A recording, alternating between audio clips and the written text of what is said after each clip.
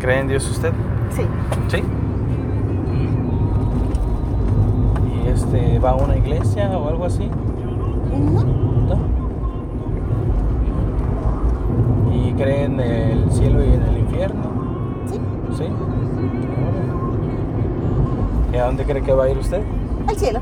¿Al cielo? Sí. Ok. ¿Cree que es una buena persona como para ir al cielo? Claro. ¿Sí? ¿Conoce los 10 mandamientos de la Biblia? Sí. ¿Sí? ¿Se sabe alguno? Sí, honrarás a tu padre y madre, no jurarás el nombre de tu padre, santificar las fiestas, no desearás a la mujer ajena, dice, ¿no? Ah, sí se lo sabe. Pues uno de ellos dice no mentirás, no robarás. ¿verdad? ¿Alguna vez ha mentido usted? Sí. ¿Sí? ¿Y eso en qué la convierte a usted? ¿Cómo le dice a una persona que dice mentiras? Pienso yo que depende a quién le eches mentiras, ¿no? Ah, caray. Bueno, pero Cuando es para no herir a una persona, es una mentira, ¿no? O sea, ¿cómo le dice a una Entonces- persona que dice mentiras? pues no es correcto, pero entonces no sé cómo explicarle yo hasta acá abajo, ¿verdad? Sí, es aquí a la derecha. Porque la No, persona pues que más le es- miente es a mi hija cuando me pregunta que por qué su papá no la visita. Y no es que le diga, ¿por qué no quiere? Ay, cuidado. No, Sí. tiene 8 añitos. Está trabajando, mi amor. ¿Tu papá me quiere? Sí, porque tu papá te ama. ¿Y por qué no me lo dice? Porque está ocupado. Cuando venga, le preguntas. Sí. Entonces, Pues, ajá. sí Bueno, son mentiras, pero... ¿O qué le digo? No sé qué decirle. bueno, ahí ya digo, ya... Sé que está mal, o sea, no debe uno de mentir, pero ¿qué le digo? No sé, la verdad, no sé qué decirle, porque no está uno preparado. Pues a lo mejor evadir la Pero ¿cómo? pregunta. Pero mi pregunta es, por ejemplo, una persona que dice mentiras, ¿cómo se le dice a una persona ¿Mentiroso? que dice mentiroso, Pues ¿verdad? sí. Ujú. Entonces, ¿usted qué sería? Pues yo no me considero una persona mentirosa. No, pero si dice mentiras, es aquí a la izquierda. Por acá.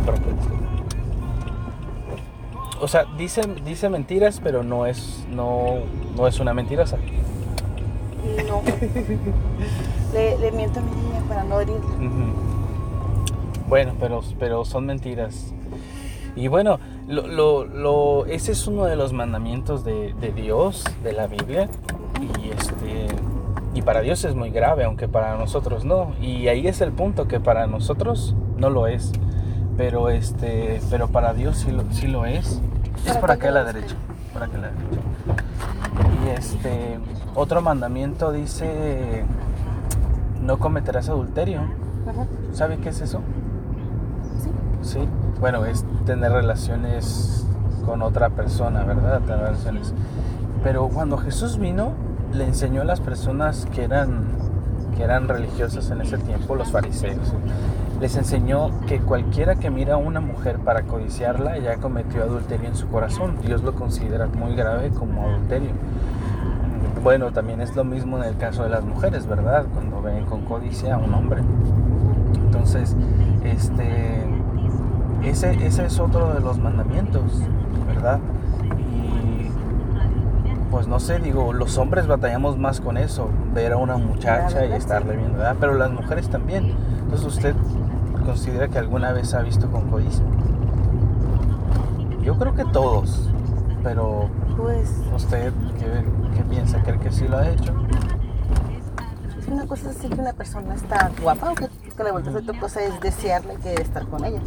Es muy diferente, ¿no? Yo me imagino Sí, que son cosas cuando diferentes. ves a la persona ya con deseo sexual, eso ya es distinto, ¿no? Uh-huh. Pero voltear y apreciar a una persona porque es bella, pues pienso yo que eso no es adulterio. Eso pienso yo. Sí, bello, ¿no? O bella, Ajá. pero ya decir, está bien así, eso ya es codicia delante de Dios. Pero entonces, mire, ya vamos a llegar. Entonces, lo que le quiero compartir es que la Biblia dice que cuando moramos vamos a estar delante de Dios. Uh-huh. Él nos va a pedir cuentas por nuestra vida. Es aquí a la izquierda. Entonces, Él nos va a juzgar conforme a un estándar, ¿verdad? Que no es nuestro estándar. Nuestro estándar, como usted dice, es aquí a la izquierda en ese portón rojo. Mire. Nuestro estándar es, bueno, le miento a mi hija, no es tan malo. Bueno, pues por ejemplo, otro mandamiento dice no matarás. Pero Jesús cuando vino también le enseñó a los religiosos que ellos pensaban, bueno, yo nunca he asesinado, así que yo soy libre de ese mandamiento, ¿no? Yo lo he cumplido. Jesús les dijo, de cierto les digo que cualquiera que odia a su hermano es culpable de homicidio delante de Dios. Cualquiera que le dice tonto o menso es culpable del infierno delante de Dios. Porque Dios ve tan grave eso como el asesinar a esa persona. Ve tan grave el ver con codicia como acostarse con una mujer. Ve tan grave la mentira que incluso dice la Biblia que Él nos va a juzgar por todas las palabras que salen de nuestra boca y todos nuestros pensamientos. Dios es el único que los conoce. Uh-huh. Entonces, lo que le quiero compartir es de que en ese día del juicio, si Dios la juzgara conforme a ese estándar, ¿usted cree que sería inocente o sería culpable? Yo pienso que Dios no va a juzgar como usted lo está diciendo, porque yo pienso que Dios es amor. Y para mí Dios no es un padre que reprende, que castiga o que juzga. Yo pienso que Dios es un padre que ve tu vida y que sabe perfectamente lo que hay en mi corazón, en mi mente, en mi alma, en mi espíritu, y sabe por qué hago las cosas. Y cuando necesito ayuda, necesito apoyo, es a Él quien me dirijo. Y yo pienso que Él me da de cierta manera o me hace llegar, porque Él se vale de muchos medios para que uno haga las cosas que hace. Entonces yo pienso que Él sabe por lo que cada uno pasamos. ¿Usted sabe? Y no creo que me vaya a juzgar tan duramente como usted lo está diciendo, porque Él ve mi corazón. Sí, sabe qué es lo que hago y por qué lo hago. Sí, lo que yo le comparto no es algo que yo lo digo, es algo que Jesús dijo, que la Biblia dice. Yo pienso que la Biblia es algo que una persona como usted y como yo interpretamos de una lengua y traducimos. Y cuando las personas van platicando las cosas, las van tergiversando. Yo no digo que no todo sea cierto, pero pienso que muchas veces ya para los años que han pasado y que no tuvimos la oportunidad de vivir en la misma época que Él y ver que Él era amor, cuando se mandó a su hijo y todo, entonces yo pienso que muchas cosas ya están manipuladas, igual que las leyes. ¿Por qué mandó a Jesús? ¿Por qué lo mandó? Quiero pensar yo que porque hemos pecado.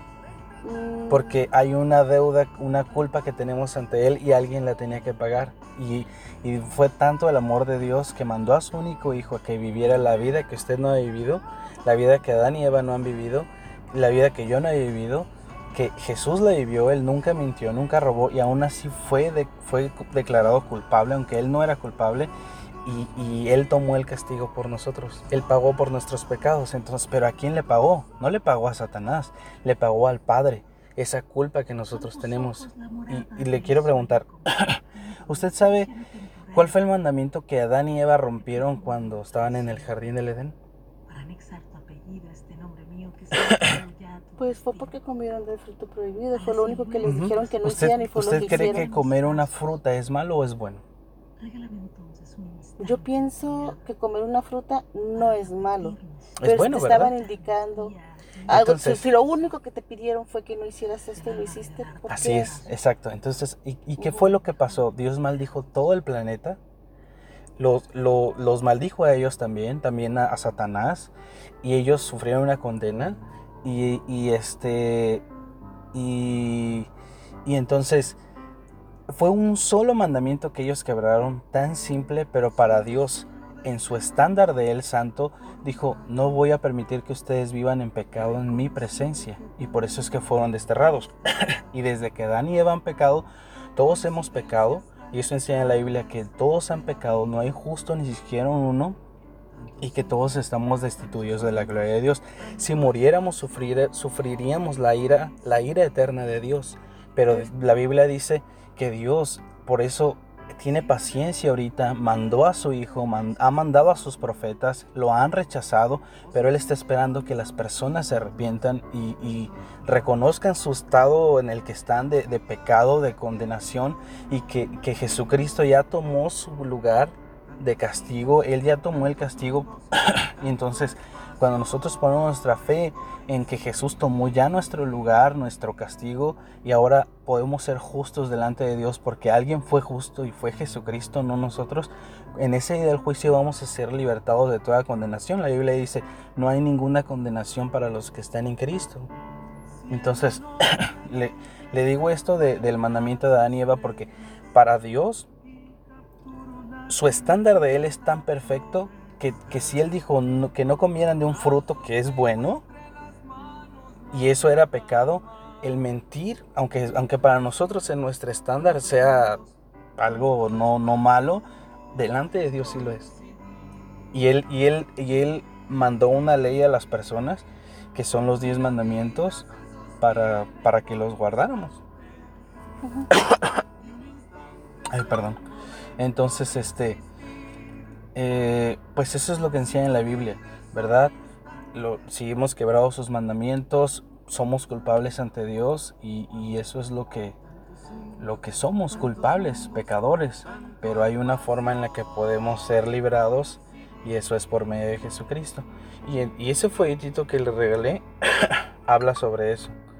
Y pues ojalá que lo pudiera leer y que pudiera pensar un poco más en esto. Porque Yo pues, pienso muy distinto como piensa usted. ¿ha leído la Biblia o tiene una Biblia? Claro que Sí, pues la animaría a que la leyera y buscara un poco más, porque es algo serio, ¿verdad? Ahorita usted puede equivocarse como yo puedo equivocarme, ¿verdad? Sí. Pero ¿qué pasaría si la equivocada sería usted? Si el equivocado soy yo, pues de todos modos, si Dios no nos va a castigar, pues yo viví mi vida como quise y frustrado, y pues lo bueno de todos modos, Dios es bueno y voy a llegar. Pero si la equivocada es usted, va a ser un problema muy fuerte. Dice la Biblia en Apocalipsis. Yo nunca dije lo que está diciendo. Yo nunca dije que voy a hacer mal, pero no. Bueno, por eso le digo, soy una buena persona. El mentir delante de Dios, aunque para nosotros, le repito, aunque para nosotros no es grave, para Dios sí. El comer esa fruta para Dios fue tan grave que toda la humanidad cayó. Yo solo escucho de usted que me habla de un Dios que reprende, que castiga, que maldice, que el Dios que yo conozco es Dios, es amor. El Dios que yo conozco da amor. El Padre que yo conozco, como cualquier otro padre, yo sea papá o no, yo adoro a mis hijos, amo a mis hijos. ¿Sabe qué fue lo que pasó después de que el Caín... El Padre que yo conozco, que es el mismo tal vez del que estemos hablando, es amor. Así es. Es amor. No me maldice. Es tanto amor que... No me maldice, no me decía tantas cosas malas. Él corrige. Pero ¿sabe? No maldice. ¿Conoce la historia del arca de Noé? ¿Sabe cuántas personas se salvaron? Eso estaban en el arca. ¿Cuántas personas? 8 personas. Todas las demás murieron. ¿Y quién mandó la lluvia? Dios. Delante de Dios, su justicia, su santidad de Él, nadie la va, alguien no la va a pisotear. Él es, dice la Biblia, que Él es justo. Él es el juez. Él va a juzgar a las personas con su estándar perfecto. Dice la Biblia en Apocalipsis, no erréis, no te equivoques, que ni los ladrones, ni los fornicarios, ni los adúlteros, ni los idólatras heredarán el reino de los cielos, sino que su parte será en el lago de fuego. Dios hará justicia. Él es bueno, y como un juez bueno, Él se va a encargar de que se haga justicia. Así como aquí un juez debería de dedicarse a hacer justicia, Dios va a hacer justicia. Y porque es bueno, si fuera malo, va a ser corrupto y no va a hacer justicia. Pero como Dios es tan bueno y Él es recto, Él es justo, Él va a encargarse de que se haga justicia. Y en el lago de fuego no va a estar como Satanás castigando a las personas. Va a ser la ira de Dios, incluyendo a Satanás. Dice la Biblia que en ese día final, Satanás con todos sus ángeles van a ser lanzados también al lago de fuego. O sea, no es como que Satanás está reinando en el lago de fuego, no. Dios va a castigar a Satanás y a todos sus ángeles y a todos los que pecaron. Es algo muy grave, y eso enseña la Biblia. Desde que Adán y Eva pecaron, ese es el problema del hombre, su pecado y la justicia de Dios.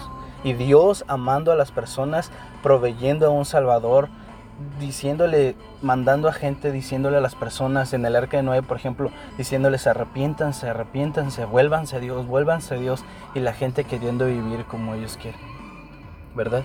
Entonces, me tengo que parar.